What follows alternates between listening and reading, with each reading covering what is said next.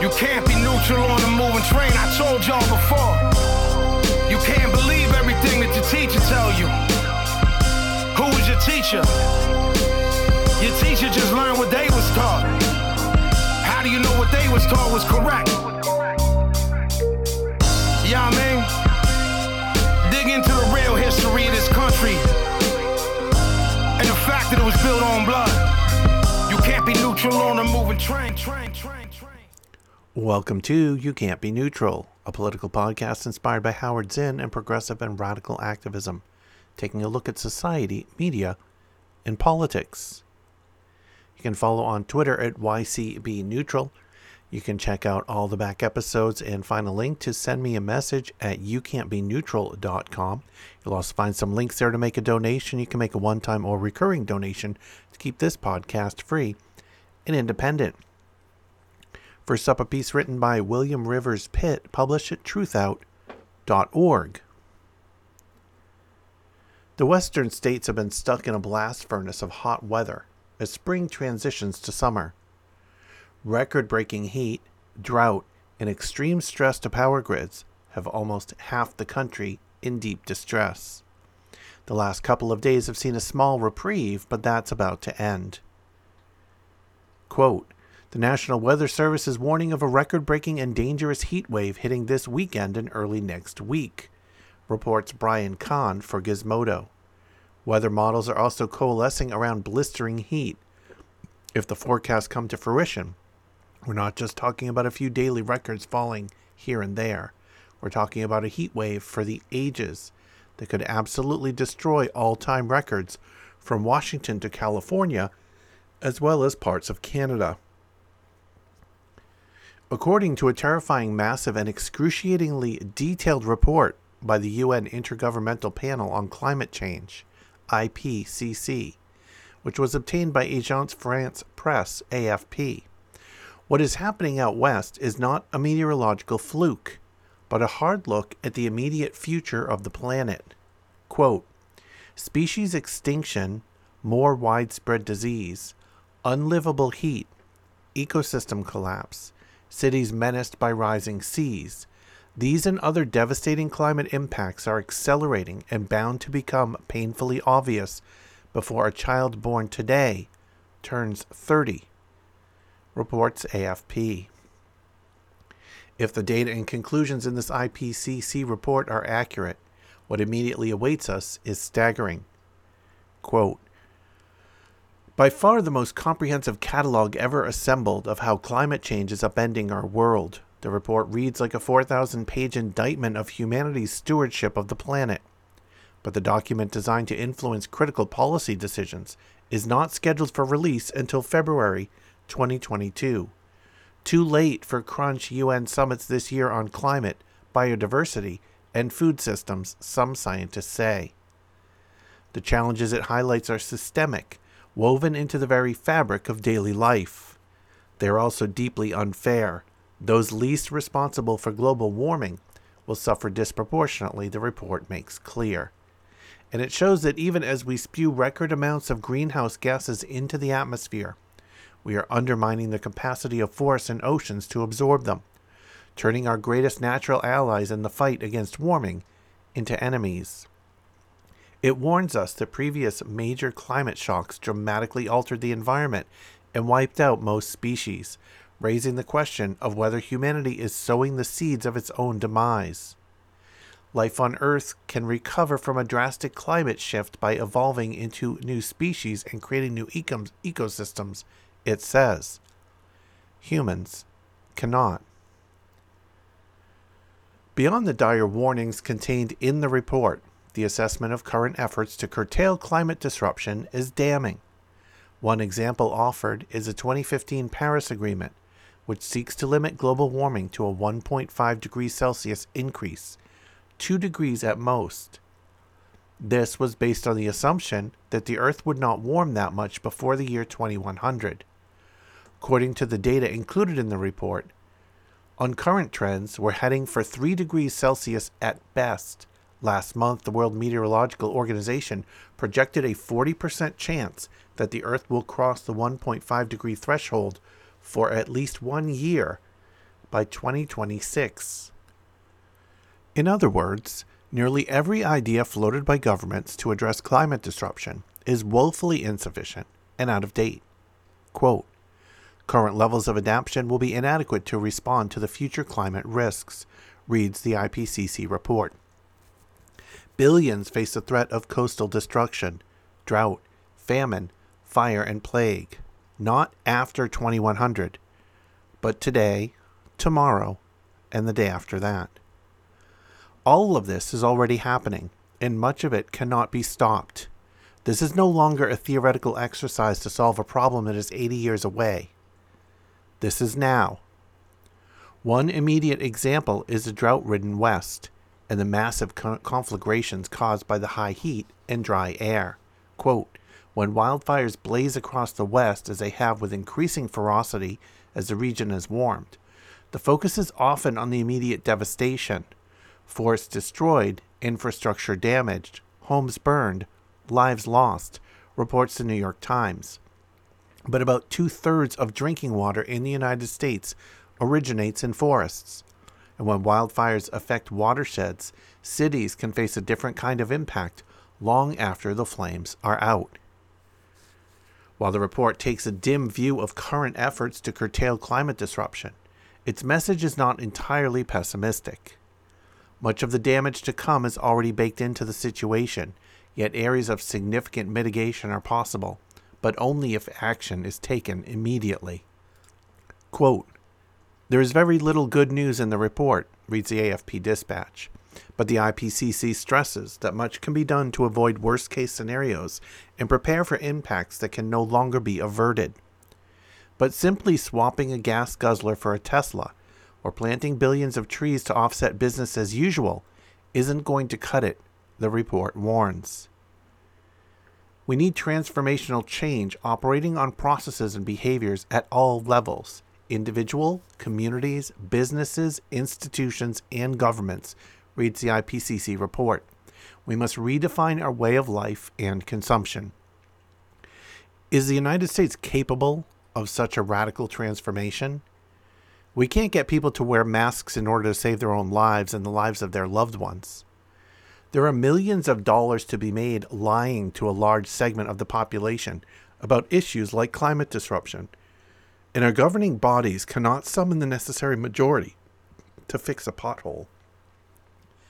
Our capitalism is driving everything that is murdering the environment: oil, war, consumption, and that capitalism has powerful defenders. If the western U.S. goes up in flames like an untended tinderbox, and California's huge economy is derailed, if another major city like New Orleans is devoured by a climate storm, if the United States sees a sharp uptick in displaced climate refugees fleeing for their lives, maybe Mitch McConnell will forego the filibuster and let a solution come to a vote. But I'm not holding my breath. I always wince when I hear someone say we are destroying the planet. The planet is just fine, thank you very much, 4 billion years and counting, and we humans are to this space-bound orb what amounts to an annoying summer cold. Next up, Earth appears prepared to announce, let's see if another species can do better in a few million years. Pardon the mess, the last tenants were real assholes. For our own sake, for the sake of all life, and in the name of simple enlightened self-interest, we need to change everything about how we exist as creatures on this planet, and we need to do it now. It is almost, but not quite, too late. It may be almost but not quite too late, but based on the actions that our governments and industries are taking, it's too late. Next up, a piece by Jessica Corbett, published at commondreams.org. Climate activists and experts responded with alarm Wednesday to some parts of a White House memo obtained and reported on by Axios, outlining Biden administration plans for climate and energy provisions in evolving budget reconciliation legislation. The memo, dated for Tuesday, was addressed to members of President Joe Biden's cabinet, from domestic climate advisor Gina McCarthy and senior advisor Anita Dunn. It comes as Democrats are working on a reconciliation package to pass alongside a bipartisan infrastructure deal announced last week by Biden and centrist federal lawmakers. The 4-page document details key components of the bipartisan infrastructure framework, quote, that advanced President Biden's American Jobs Plan and vision to build back better and tackle the climate crisis, including investments in clean water and electric vehicle infrastructure, addressing legacy pollution, modernizing the country's electrical grid, and resilience programs. Quote, as President Biden has noted, the bipartisan infrastructure framework leaves out critical initiatives on climate change that he proposed as part of his Build Back Better agenda, the memo says. That is why he intends to work with Congress through the budget process to pass additional legislation that will position the U.S. to combat climate change, create good-paying union jobs, and win the clean energy future.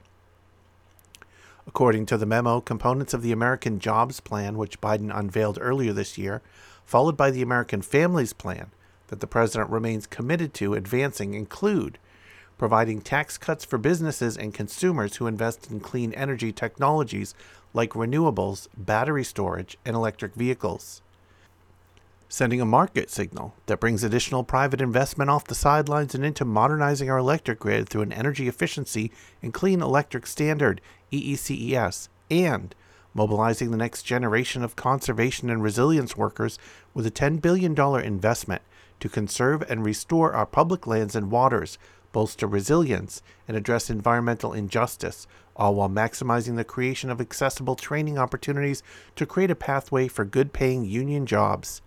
The concept of a civilian climate corps has strong bipartisan support. Quote, we will also continue to advance the full suite of proposals in the American Jobs Plan and American Families Plan through additional congressional action, including budget reconciliation, to ensure we build back our economy and country better, the memo adds. Some parts of the memo may please progressive climate activists and policymakers, such as the stated support for creating a CCC, for which the Green New Deal leaders Representative Alexandria Ocasio-Cortez and Senator Ed Markey proposed legislation earlier this year. However, progressive green groups raised alarm about the memo's language regarding an EECES, which would require a certain share of the electricity to come from clean sources. Axios noted that during a live-streamed interview with Punchbowl News on Wednesday, McCarthy pointed to it as one of the non-negotiable items in the reconciliation legislation, saying, quote, we need that second package, we need tax credits, we need a clean energy standard, would love to see a civilian climate corps. In a statement Wednesday, Food and Water Watch Policy Director Mitch Jones warned that the memo should concern climate activists, quote, the Biden administration has consistently pledged support for a clean energy standard, but only a weak one that would qualify dirty energy sources like fracked gas and nuclear power as clean, said Jones. Meanwhile, the White House continually praises far-fetched pro-industry projects like carbon capture as a viable solution to drastically reducing climate emissions. This approach is foolish and dangerous. This new memo, ostensibly designed to appease climate activists, should be seen for what it is. Little to nothing of substance, he continued. Instead of explicitly supporting a bona fide standard for clean renewable energy, McCarthy's memo touts market signals and the leveraging of deeply flawed existing energy systems. This is not a bold agenda. It is a technocratic market speak that is decades out of date. Jones added that, quote, if the White House wants us to believe it is taking the climate crisis seriously, this memo does the opposite. Food and Water Watch was one of the convening partners of a May letter, backed by hundreds of groups, that urged congressional Democrats to, quote, reject gas and other false climate solutions, and instead pursue a total transition to renewable energy to combat the climate emergency. Friends of the Earth U.S., another initial partner on last month's letter, also expressed concern about the energy standard language in the memo. Quote, Democrats are once again throwing the climate justice movement under the bus, declared Friends of the Earth program manager Lucas Ross, Democrats have yet to write a single clean energy standard that excludes fracked gas and other false solutions. Climate activists aren't fooled by technology-neutral gimmicks, said Ross. Biden should not encourage proposals that peddle false solutions or that bargain away fossil fuel subsidy repeal. FOE's statement pointed out that the memo makes no mention of repealing fossil fuel subsidies, which was a key provision of the American Jobs Plan. The memo was sent to the cabinet the same day climate activists and progressives in Congress held a rally on Capitol Hill calling for an end to fossil fuel subsidies, just one of the multiple actions in Washington, D.C. this week demanding bold climate provisions in federal infrastructure legislation. The memo also came as the extreme heat hit the Pacific Northwest, a fact that David V. Johnson, a former philosophy professor turned journalist, highlighted in a sarcastic tweet about the White House document. Quote, "It's 120 degrees in Portland. What market-based solutions can we bring to bear?"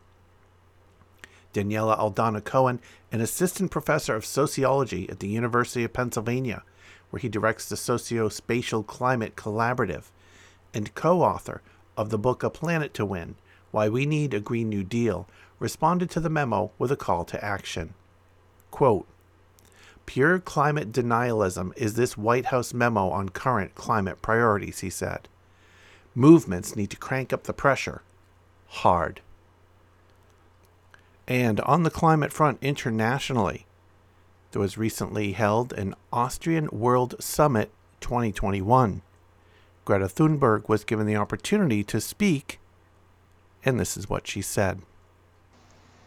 Thank you for having me. Tomorrow, 150 weeks will have passed since we started the school strike for the climate. And during this time, more and more people around the world have woken up to the climate and ecological crisis, putting more and more pressure on you, the people in power. Eventually, the public pressure was too much, and you had the world's eyes on you. So you started to act. Not acting as in taking climate action, but acting as in role-playing. Playing politics, playing with words, and playing with our future. Pretending to take responsibility, acting as saviors as you try to convince us that things are being taken care of. Meanwhile, the gap between your rhetorics and reality keeps growing wider and wider. And since the level of awareness is so low, you almost get away with it. But let's be clear. What you are doing is not about climate action or responding to an emergency. It never was. This is communication tactics dressed as politics, disguised as politics. You, especially leaders from high-income nations, are pretending to change and listen to the young people while you continue pretty much exactly like before. Pretending to take science seriously by saying science is back, while holding climate summits without even inviting one single climate scientist as speaker. Pretending to wage war against fossil fuels, while opening up brand new coal mines, oil fields and pipelines. You don't only continue business as usual as before, in many cases you're even speeding up and scaling up the process. Pretending to have the most ambitious climate policies while granting new oil licenses, exploring future oil fields. Bragging about your so-called ambitious climate commitments, which, if you look holistically, are vastly insufficient, and then get caught not even trying to reach those targets. Pretending to care about nature and biodiversity while the world is cutting down a forest area the size of a football field every second. Pretending to be a climate leader while locking in a future common agricultural policy that will make the Paris Agreement impossible to reach. Pretending that you will build back better after the pandemic, even though astronomical sums of money have already been locked in, and not in green projects, whatever green means. The G7, as an example, is spending billions more on fossil fuels and fossil fuel infrastructure than on clean energy.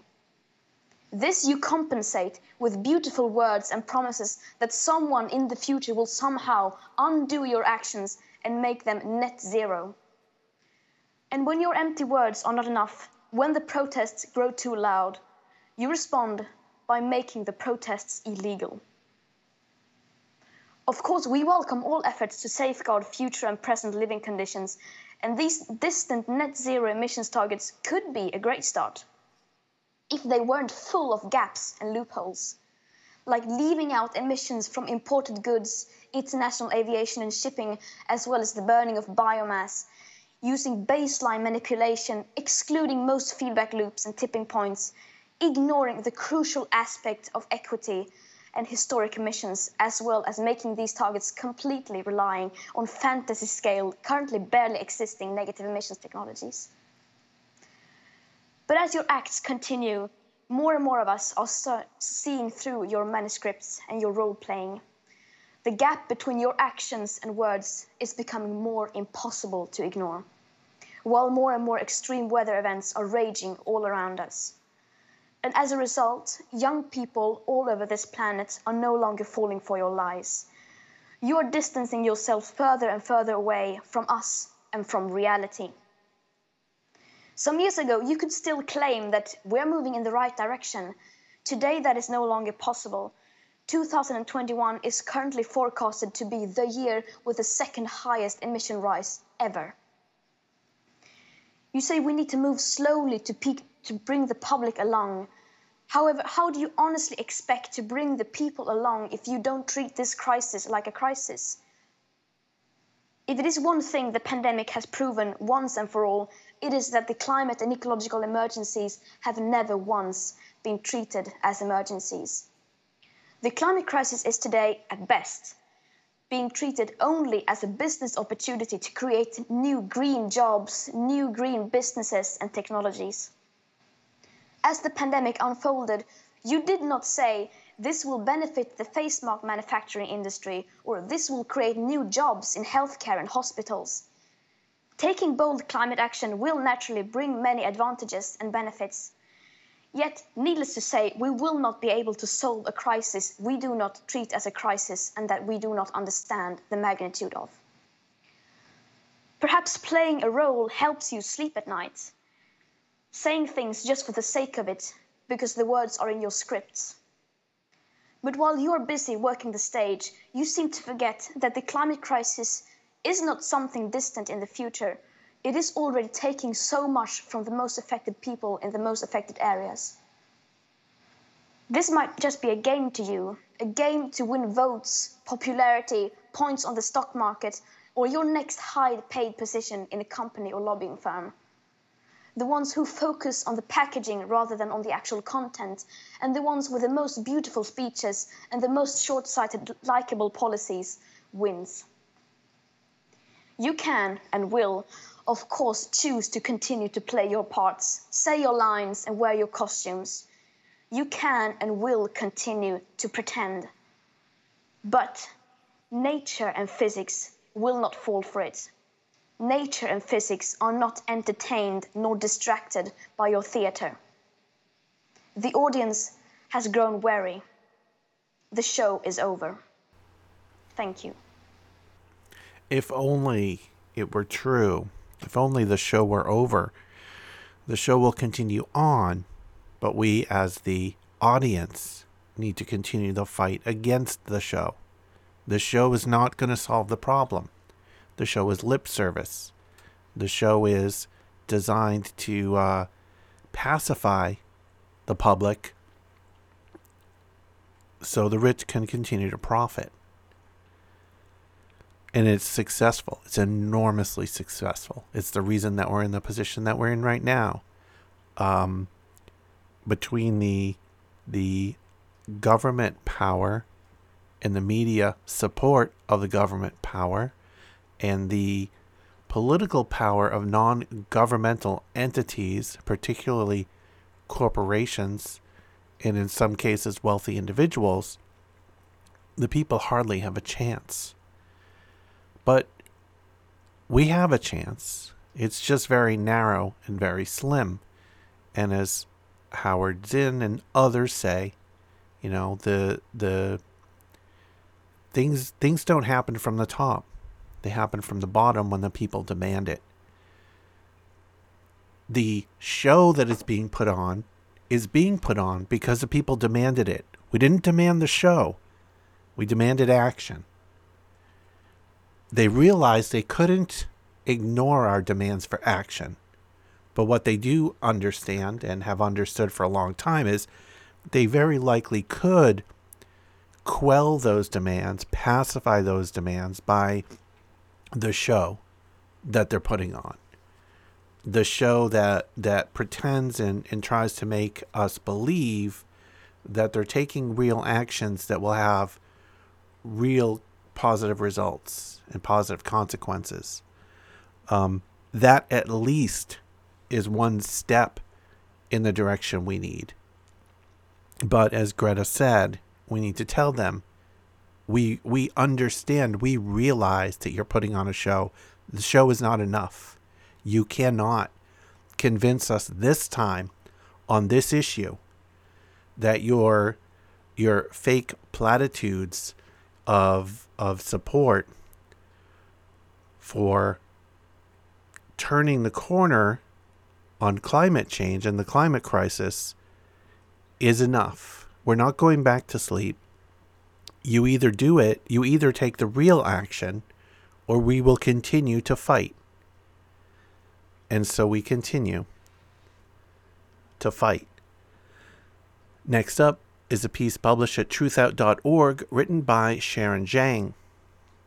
Progressive lawmakers joined Sunrise Movement activists in Washington, D.C. on Monday for a march demanding that President Joe Biden uphold his climate commitments in his infrastructure proposal and go bolder on climate and justice initiatives. Among the lawmakers joining the protesters was Representative Jamal Bowman, who delivered a powerful speech to protesters on the necessity of implementing robust climate and justice proposals in Democrats' infrastructure proposal. Quote, "This is our moment. This is our time for a Green New Deal. This is our moment to rebuild our country," Bowman said to the crowd of activists outside the White House. The Sunrise Movement activists also called on Biden to establish a civilian climate corps. "Now is the moment where we have to go big or go home," Bowman said. Bowman emphasized the importance of centering racial justice in the Democrats' proposal, pointing out that the New Deal sidelined workers and subjugated black communities. Now, he said, crumbling infrastructure leads to health problems and declining quality of life, especially in poorer neighborhoods. Quote, "When the New Deal was implemented and we rebuilt America, we kept out care workers, we kept out farm workers, and we redlined black communities. And we freaking devalued those communities just because they were black," Bowman said with passion. "In over 30 years, we gave over $200 billion in home loans to build the white suburbs, while black communities were left to suffer and claw and scratch and die." The speech came following Biden's many concessions to Republicans and moderate Democrats who have demanded that he make cut after cut to his infrastructure bill. Many climate advocates have warned that the bill is the president's only chance at reaching vital climate and emissions goals. In negotiations with the White House, lawmakers have removed climate proposals from the bill and have entirely excluded Biden's American Families Plan, which contained provisions like universal paid family leave and funding for child care. Republicans have also fought against justice proposals that the president had in the original version of the bill. What's left of Biden's $4 trillion plan to tackle infrastructure and the so-called caring economy is a mere $579 billion, an investment that falls far short of what experts say is needed, even just for infrastructure revitalization. And if you listened to my last episode, you heard that the Pentagon annually, and the broader, not just the Pentagon, but the broader quote-unquote national security funding for a year is $1.3 trillion. And we're talking about Biden settling for a $579 billion program that is supposed to go across like 10 years or something. Quote, "There's another part of this that we don't talk about often," Bowman said. "Not only did they redline black people, they drafted us first for Vietnam. And then, when we came back, they didn't have no jobs for us. But they had heroin for us, they had drugs for us, and they had fucking police for us. No jobs, but they had police. No jobs, but they had crack cocaine. They occupy our streets, they mass incarcerate us, but they leave us food insecure and transportation deserts and our buildings and schools falling apart," the lawmaker continued. "We better go big and take it to another level." Bowman encouraged Sunrise protesters to continue to push Biden and politicians at all levels of government to fight for racial justice and climate action. Representatives Cori Bush and Alexandria Ocasio-Cortez also joined the protesters. Quote, "We don't know what the House and what the Senate and what the presidency is going to look like in 22 and 24, said Ocasio-Cortez, emphasizing the need for immediate action on infrastructure and climate and echoing the protesters' call for a civilian climate corps. What we know right now is that we have a window of opportunity." Yeah, a window of opportunity.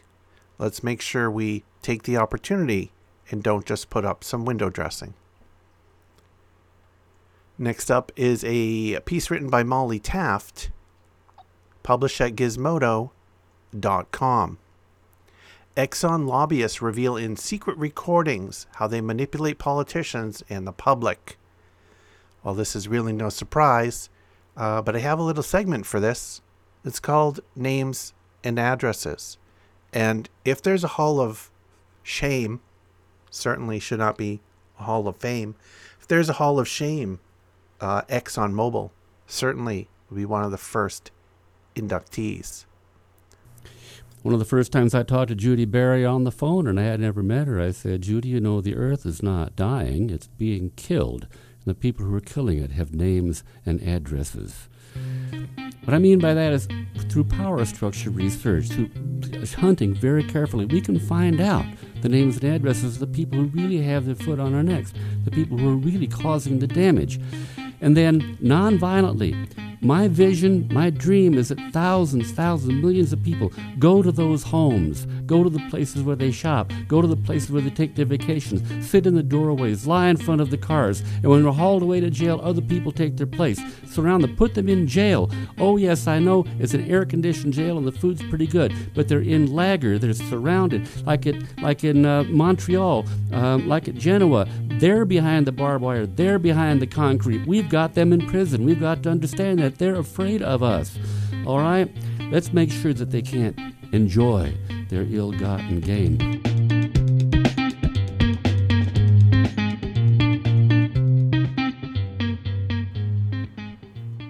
Two lobbyists for Exxon have been caught on tape admitting how the company manipulates politicians and the public. Among the damning admissions are that the company views its advocacy for a carbon tax as little more than, quote, an advocacy tool, and that it once funded, quote, shadow groups to fight climate science. When it comes to oil and gas majors, getting a peek at the internal workings of a company past its PR-heavy facade is rare. But the new investigation conducted by Unearthed, the investigative arm of Greenpeace UK, provides a revealing peek behind the curtain of secrecy to show how big oil operates to game the system. To set up the sting, representatives from Unearthed posed as recruitment consultants looking to hire a DC lobbyist for a major client. They then had Zoom calls with two senior Exxon staffers, Keith McCoy, Exxon Senior Director of Federal Relations, and Dan Easley, who formerly worked as an executive branch and regulatory team lead for federal relations. The Unearthed team asked both men about their time at Exxon and the company's lobbying on environmental issues, while secretly recording both calls, which took place in April and May. Footage of the interviews was released to the UK's Channel 4, which aired it on Wednesday. A chief talking point of the two interviews was the recent work Exxon did lobbying against President Joe Biden's American Jobs Plan, which, in its original form, proposed a slew of groundbreaking climate initiatives. Well, I'm not sure they were groundbreaking, but there were some strong stuff in there. The plan also called for cranking up the corporate tax rate to pay for those initiatives, sending major businesses and corporate lobbying groups into a panic. Exxon, it seems, is no exception. Quote, "We're playing defense on the bill," McCoy told the Unearthed interviewers in his May conversation, according to a transcript provided by Greenpeace, before rattling off the lawmakers from both parties he'd been talking to about the bill. He boasted about his relationship with certain lawmakers as well.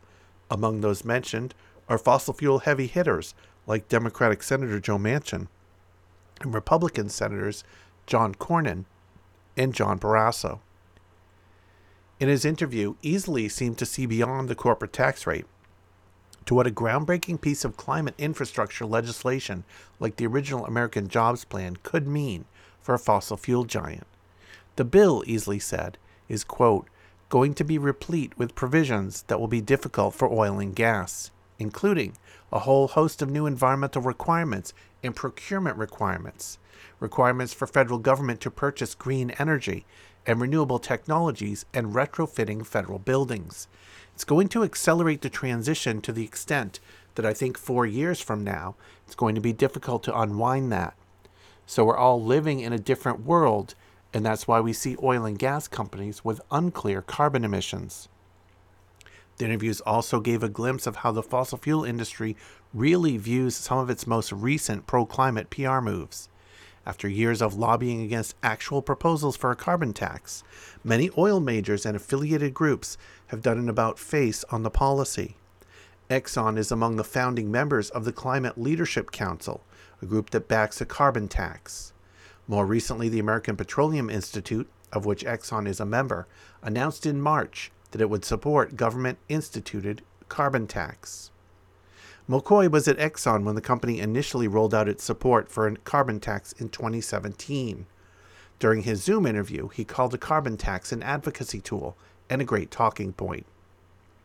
Quote, "Nobody is going to propose a tax on all Americans, and the cynical side of me says, yeah, we kind of know that, but it gives us a talking point that we can say, well, what is ExxonMobil for? We're for a carbon tax," McCoy said. McCoy also told interviewers that Exxon had poured money into, quote, "shadow groups in order to fight against climate science." According to Greenpeace's release, this marks the first time that a sitting executive at Exxon had admitted to the company's role in funding dark money denier efforts. "There's nothing illegal about that," McCoy helpfully noted. "We're looking out for our investments. We're looking out for our shareholders." No matter how much Exxon wants you to think that they care about the climate crisis, this shows as clear as day that the tiger hasn't changed its stripes, Charlie Cronick, a senior climate campaigner with Greenpeace UK, said in a release. The oil giant is still using every trick in the lobbyist playbook to weaken or derail climate action in the U.S. We now know for sure that Exxon's support for a carbon tax is just a cynical ploy based on their belief that it will never happen. A spokesperson for Exxon told Channel 4 that the company stands by its position on corporate taxes in the American Jobs Plan and supporting a carbon tax.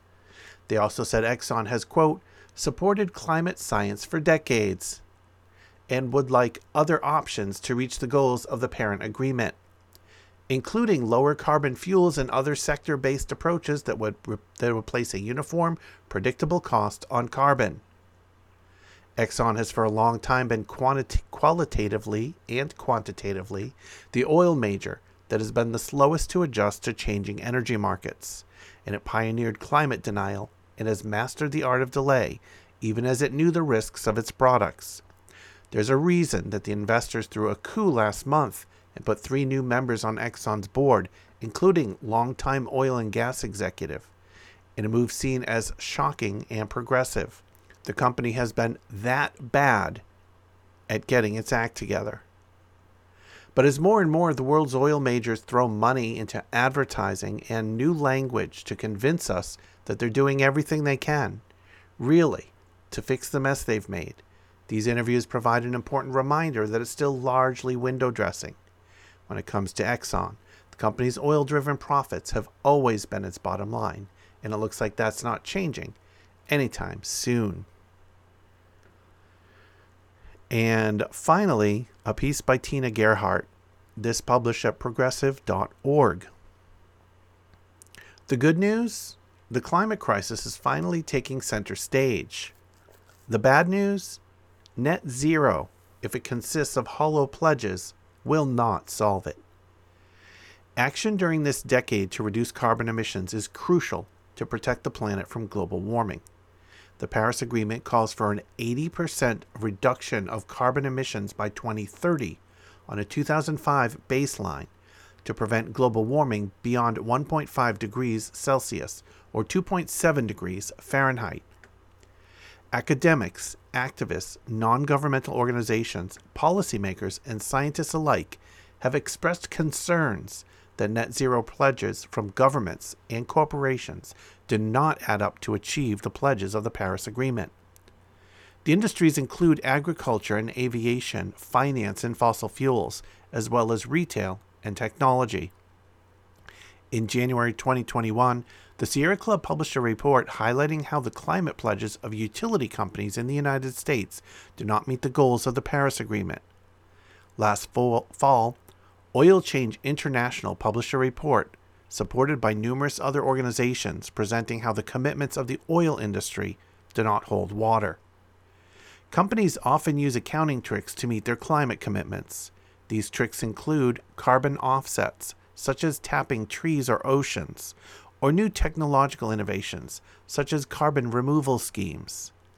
In April 2021, Robert Watson, previously chair of the Intergovernmental Panel on Climate Change, co-authored an article with two other scientists which called net zero, quote, a dangerous trap set by governments and corporations, and, quote, a blank check for the continued burning of fossil fuels and the acceleration of habitat destruction. The problem with net zero is that it focuses on offsets rather than carbon emissions reductions. It allows carbon emissions to continue, and it allows business as usual to continue. It is a delay tactic that the fossil fuel industries have mastered. As many activists have been arguing for decades, to avert current global warming requires system change, not climate change. Another issue of concern regarding emissions pledges is the lack of interim targets. If the goal is to reduce emissions by X amount by, say, 2030, what is a benchmark for progress for 2022, for 2023, etc., and who is going to check it? Many companies also put forward climate pledges they plan to make by 2050, which is too far out given what current science calls for. Action this decade is crucial. A newly released report titled The Big Con, How Big Polluters Are Advancing a Net Zero Climate Agenda to Delay, Deceive, and Deny, was published by Corporate Accountability, Friends of the Earth International, and the Global Forest Coalition. The report was endorsed by more than 60 environmental organizations, including the Institute for Policy Studies, Oil Watch, and the Third World Network. The report calls attention to what it calls big polluters' dangerous distractions, which include geoengineering technologies and deeply flawed schemes. The technologies include biomass or bioenergy deriving energy from natural sources, including the burning of trees, and carbon capture and storage, sucking up CO2 from the air and storing it in the ground. Co-author Coriana de la Plaza, climate campaigner for Global Forest Coalition, says, quote, "We are deeply concerned about the corporate capture of climate policies and finance and the growing nexus between governments and corporations to promote false solutions through net zero. Instead of deep emissions cuts, they continue to pursue green neo-colonial offsetting schemes to reap more profits and pollute through forest offsets, afforestation, reforestation, tree plantations, and dangerous techno-fixes. This net zero circus has to stop. The planet and people need real and ambitious targets and commitments. Real emissions." People in so-called developing countries, many of which have already been disproportionately experiencing the effects of climate change, are impacted more intensely by carbon offset projects as they are pushed off land for tree plantations. As Meena Raman with endorsing organization Third World Network put it, quote, "As big polluters hide behind false claims of supporting climate action, they are planning to do more damage by pushing carbon offset projects in developing countries, leading to more forest and land grabs. Such efforts promote climate injustice and will impact the poor communities and indigenous peoples in the global south. This has to stop." It does. The question is how. Globally, there is not enough land available to accommodate the plans of governments and corporations to plant trees as offsets. Net zero also exacerbates global and historical inequities. It allows nations and corporations in the global north to continue to burn fossil fuels while using forests and land in the global south as a carbon sink.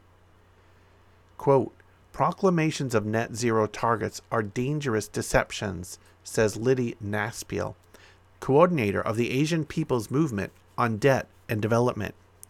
Net zero sounds ambitious and visionary, but it actually allows big polluters and rich governments to continue emitting greenhouse gases, which they claim will be erased through unproven and dangerous technologies, carbon trading, and offsets that shift the burden of climate action to the global south.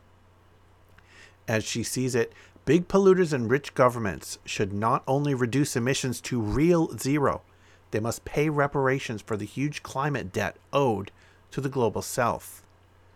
So what is the solution? Emissions need to be cut to a real zero, not a net zero. Additionally, climate justice and social justice, meaning both historical and present day, need to be centered. That means nations and corporations disproportionately responsible for emissions should take historical inequities into account and make even more ambitious, commensurate efforts to reduce emissions. The report reminds, quote, "Just 100 corporations are responsible for 70% of historical emissions." Lastly, wealthier nations and countries should fund efforts of nations and communities experiencing the impacts the most, but least able financially to address them. Obviously, neither of the latter two efforts should count towards the need to cut emissions to what is needed, real zero. Quote, "People around the globe have already made their demands clear," notes the Big Con report. "Leaders can listen to the people and once and for all prioritize people's lives and the planet over engines of profit and destruction. To avoid social and planetary collapse, they must heed the calls of millions of people around the globe and pursue policies that justly, equitably transition our economies off of fossil fuels and advance real solutions that prioritize life now." And that will wrap up this episode of You Can't Be Neutral. Remember, if you want to follow on Twitter, just go to YCB Neutral. You can find out more with all the back episodes at youcan'tbeneutral.com. You can also listen to this podcast and all my other podcasts playing 24/7 at Moving Train Radio. Now, a moment of Zen. Thanks for listening. So yes, the history is useful. And not the history that you get in the traditional textbooks, but the history that a citizen learns for himself or herself when a citizen goes to the library, or when a citizen listens to the independent media, when a citizen reads alternative journals instead of simply, watching CNN, and Fox News. So yes, history is very useful. It still is today. And I think that one of the things we might learn from history, and this is a very, very important conclusion to get from the long history of this country, is that the government's interests are not necessarily the same as ours. In fact, are rarely the same as ours. Because if you think the government's interests are the same as yours, then you think, well, if something is going wrong, it must be that they made a mistake because they really care about us. They don't care about us. The government does not care about its own soldiers. If it did, it would not have sent its soldiers into the quagmires of Vietnam and Iraq. It would not send them into a situation where they're going to come back maimed or without arms or legs, or they come back with their psyche destroyed if they really cared about the soldiers and cared about the families of the soldiers. It would not be taking the wealth of this country and squandering it on $500 billion this year on a military budget. That's a hard thing to grasp, that the government does not have the same interest as us. It's hard to grasp because we grow up in a culture where the language of the culture predisposes us to think, yes, we have a common interest. The Constitution starts off in a preamble, we, the people of the United States, establishes. It wasn't we, the people, who established the Constitution. It was 55 rich white men